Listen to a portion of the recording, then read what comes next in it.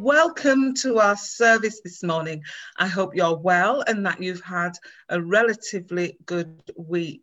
As we record the service this morning, it's absolutely beautiful outside with the snow. Hasn't stopped snowing all morning.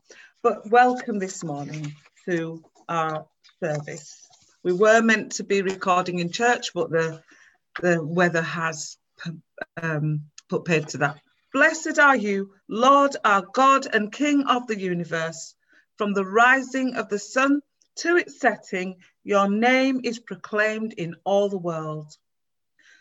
The Lord of glory be with you. The Lord bless you. And we come to our prayers of penitence, and the response is, Lord, have mercy. The grace of God has dawned upon the world through our Saviour Jesus Christ, who sacrificed himself for us to purify a people as his own. So let us confess our sins. Lord Jesus, illuminate the darkness of our hearts. Lord, have mercy. Lord, have mercy. Lord Jesus, open our eyes to your saving love. Christ, have mercy. Christ, have mercy. Lord Jesus, unstop our ears to hear your living word. Lord, have mercy. Lord, have mercy. Almighty God, who forgives all who truly repent, have mercy upon us. Pardon and deliver us from all our sins. Confirm and strengthen us in all goodness, and keep us in eternal life through Jesus Christ our Lord. Amen. And we come to the Gloria. Glory to God in the highest, and peace to his people on earth. Lord God, heavenly King, almighty God and Father, we worship you. We give you thanks. We praise you for your glory. Lord Jesus Christ, only Son of the Father, Lord God, Lamb of God, you take away the sin of the world. Have mercy on us. You are seated at the right hand of the Father. Receive our prayer. For you alone are the Holy One. You alone are the Lord. You alone are the Most High Jesus Christ with the Holy Spirit, in the glory of God the Father. Amen. We'll now listen to today's reading, and we've got it in a video, so sit back and enjoy this dramatisation of the reading of John chapter 1, verses 43 to 51. The next day, Jesus decided to go to Galilee.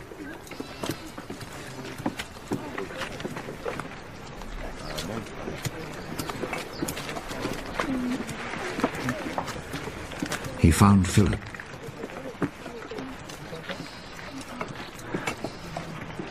And said to him, "Come with me." Philip was from Bethsaida, the town where Andrew and Peter lived.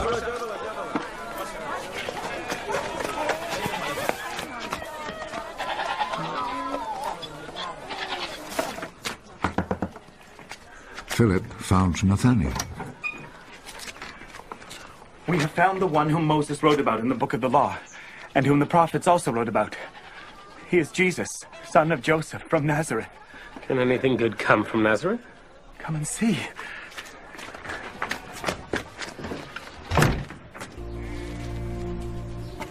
When Jesus saw Nathanael coming to him, he said about him, "Here is a real Israelite."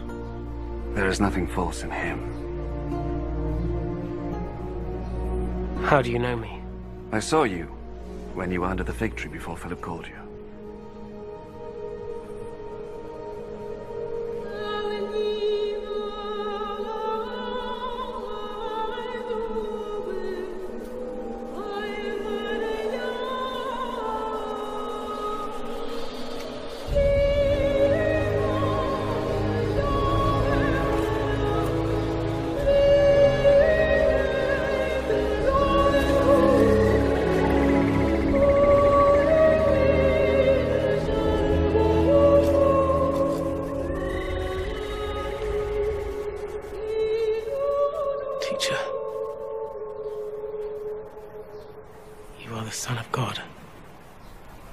King of Israel. Do you believe just because I told you I saw you when you were under the fig tree? You will see much greater things than this. I am telling you the truth. You will see heaven open, and God's angels going up and coming down on the Son of Man. 3 encouraging truths about following Jesus from John chapter 1, verses 43 to 51. Number 1, Jesus calls us to follow him. If you go into any bookshop these days, and I love a good bookshop, I love going into a good bookshop and having a browse around all the books, you will see that there is invariably in this day and age a big section, shelves and shelves of books about spirituality. And many of those books are by people who have searched and searched and searched for answers, for truth, for a guru, for someone to follow. They've devoted themselves to trying out different philosophies, different spiritual paths. They chronicle how they've tried following this person and that person. They've sat at the feet of great teachers and gurus and preachers and wise teachers, searching and searching for that one true teacher to follow. But it's not like that for followers of Jesus. And we see that in this morning's reading. The next day, Jesus decided to leave for Galilee, verse 43. Finding Philip, he says to him, "Follow me." Jesus looks for and finds Philip. Philip wasn't seeking out Jesus at all. It was Jesus who was seeking out Philip. And the real truth is that you and I have not found Jesus. We have been found. Jesus finds us. Does that make us feel a little bit, well, humble? Good. It's meant to. That's a narrative that runs right through the Bible from the very beginning. Here's a little quiz question for you. Do you know what is the first question in the Bible? The first question that was ever asked in the Bible. Where do you think it came? It's in Genesis chapter 3. And the question is, where are you? Where are you? You remember that the man and the woman were deceived into eating the fruit from the tree. And they realize at that point their nakedness. They realize that they've done wrong and they try to hide in the garden. They make clothes for themselves and hide in the garden. And God searches for them and asks that first question, where are you?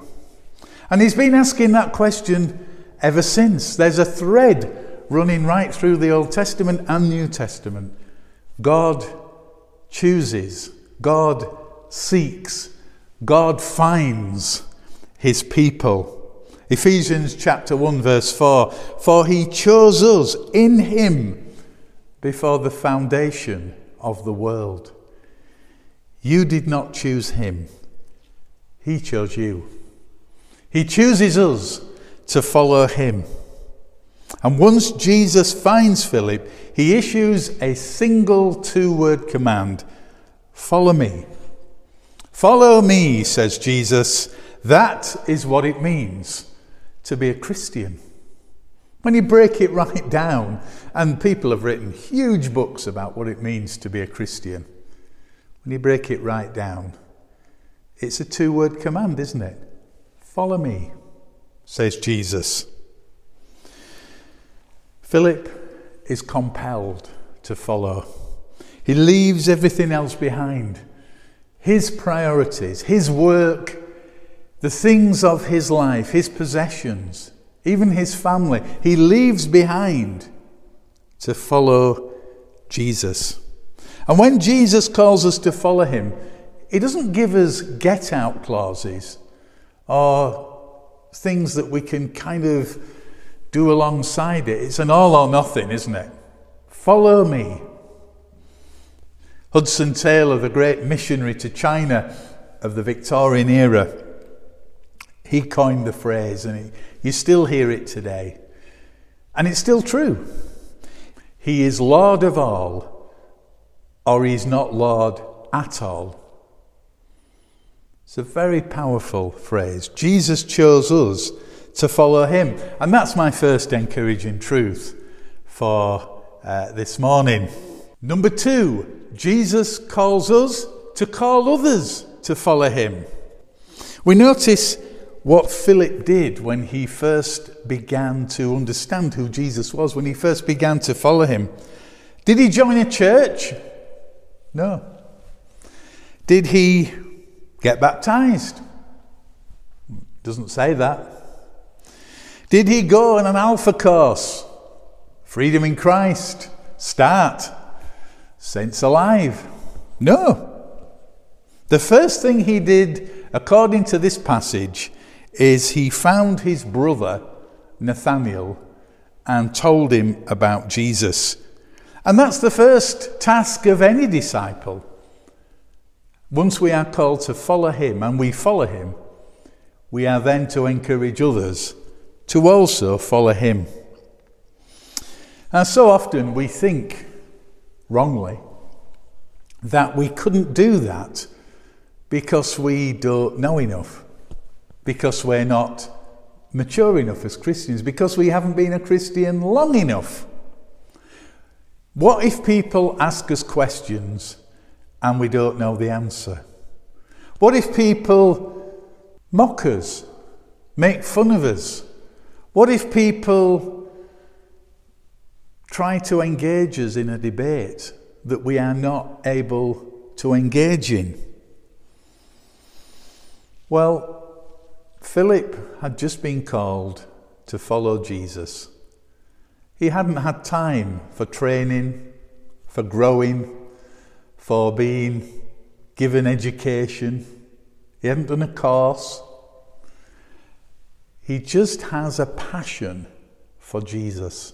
He just has a sense, this Jesus, this man is worth following. And because of that, he wanted to encourage other people to follow him. Number 3, Jesus chose us to follow him even when it's difficult. Verse 46, can anything good come from Nazareth? Those famous words of Nathanael, they're so often caricatured.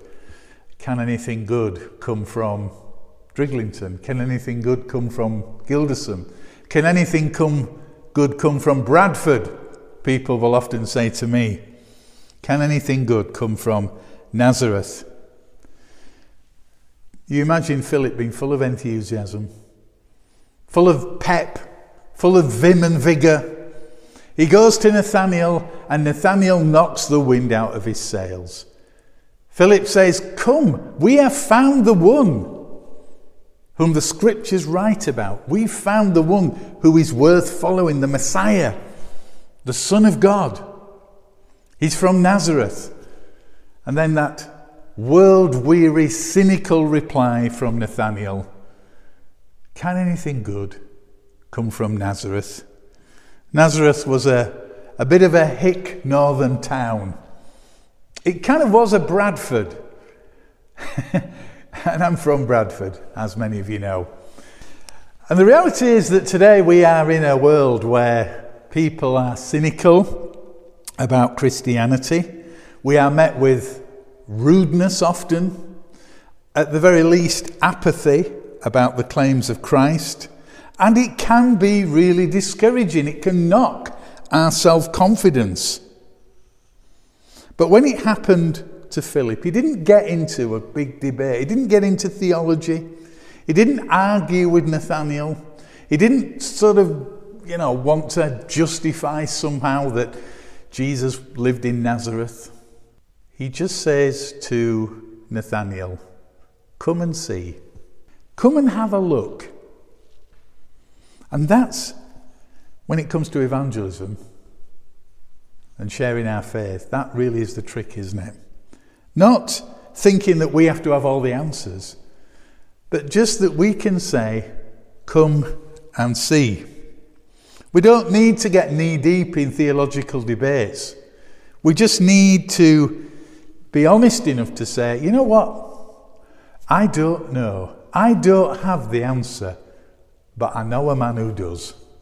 Come and see. And here's the real challenge for us as churches in 2021. If people do come and see, what will they find? What will they find? Will they receive a warm welcome? Will they get that sense that God is present in that place, in this place? Will they come away with a sense that people's lives are being transformed, changed, that something is happening, that Jesus is at the centre of St. Paul's and St. Peter's? In a nutshell, if they do come and see, will they find God?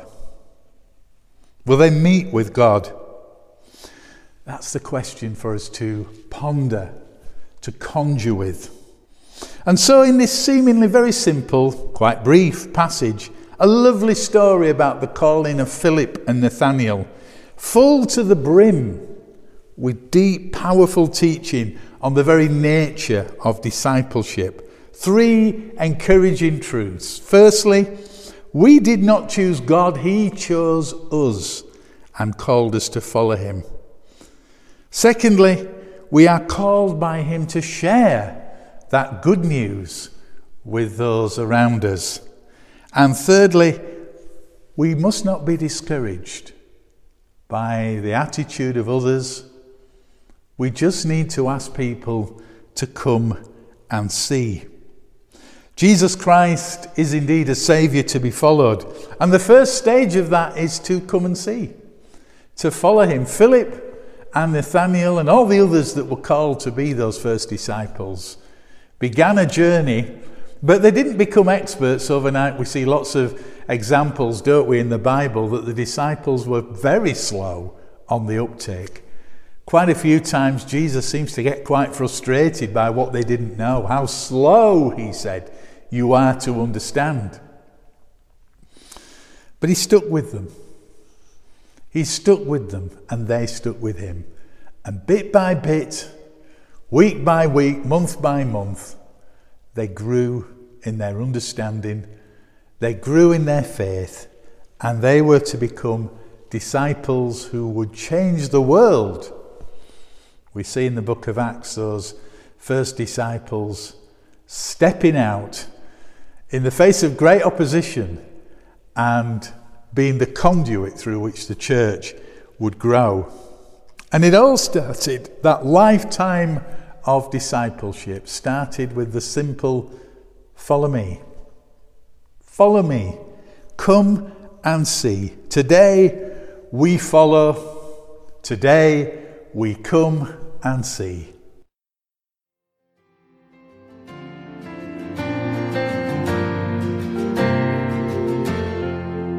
Will you come and follow me if I but call your name? Will you go where you don't know and never be the same?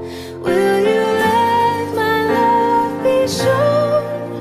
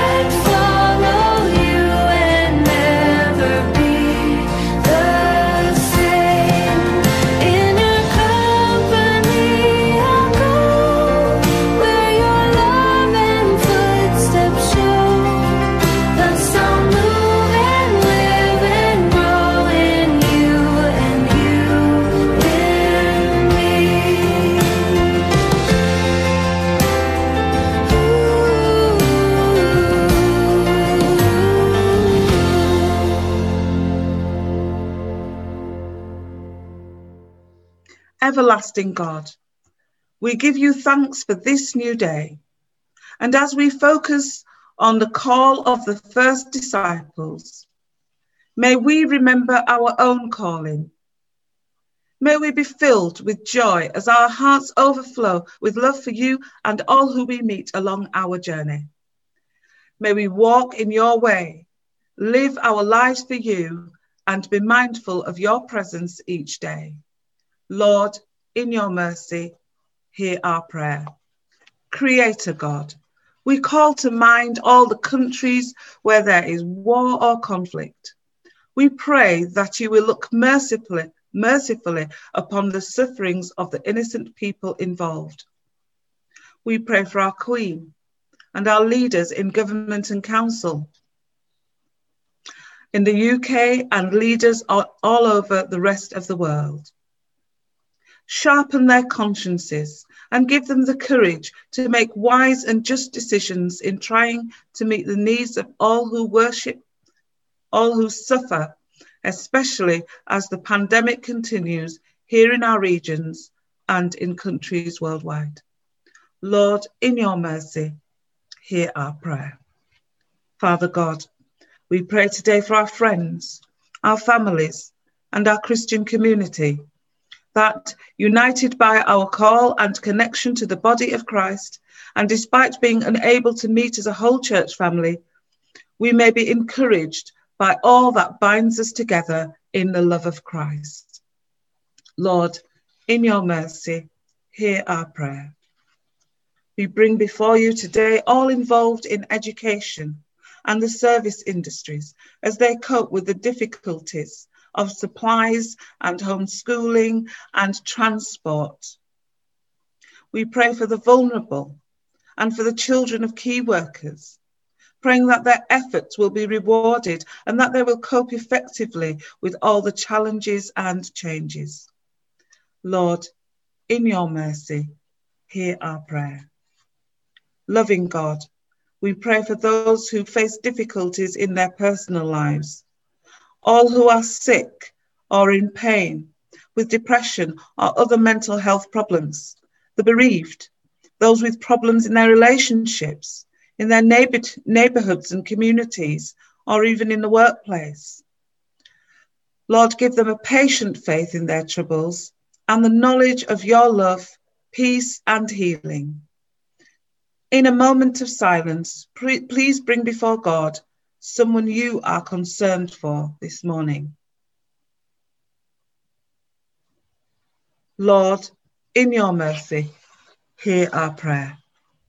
Almighty God, we remember those whom we love who are no longer with us, whose anniversary falls at this time, and for all who have died recently. We give thanks for their lives, well lived or otherwise, and for all the happy memories we shared.